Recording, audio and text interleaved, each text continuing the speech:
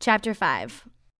Now concerning how and when all this will happen, dear brothers and sisters, we don't really need to write you, for you know quite well that the day of the Lord's return will come unexpectedly, like a thief in the night. When people are saying everything is peaceful and secure, then disaster will fall on them as suddenly as the pregnant woman's labor pains begin, and there will be no escape.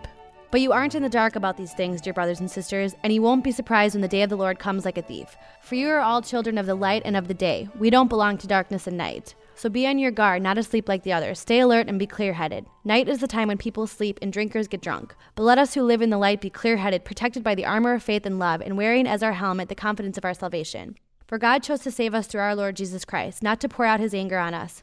Christ died for us so that, whether we are dead or alive when he returns, we can live with him forever. So encourage each other and build each other up, just as you are already doing. Dear brothers and sisters, honor those who are your leaders in the Lord's work. They work hard among you and give you spiritual guidance. Show them great respect and wholehearted love because of their work, and live peacefully with each other.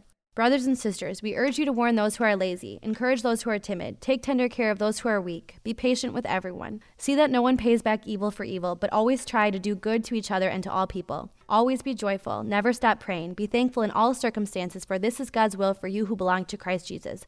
Do not stifle the Holy Spirit, do not scoff at prophecies, but test everything that is said.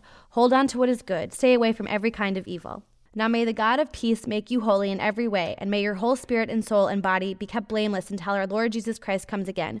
God will make this happen, for he who calls you is faithful. Dear brothers and sisters, pray for us. Greet all the brothers and sisters with Christian love. I command you in the name of the Lord to read this letter to all the brothers and sisters. May the grace of our Lord Jesus Christ be with you. Jesus asks us to listen. If the promise of eternal love, hope, and joy is that we will live with Christ forever, why do we need his sanctifying grace?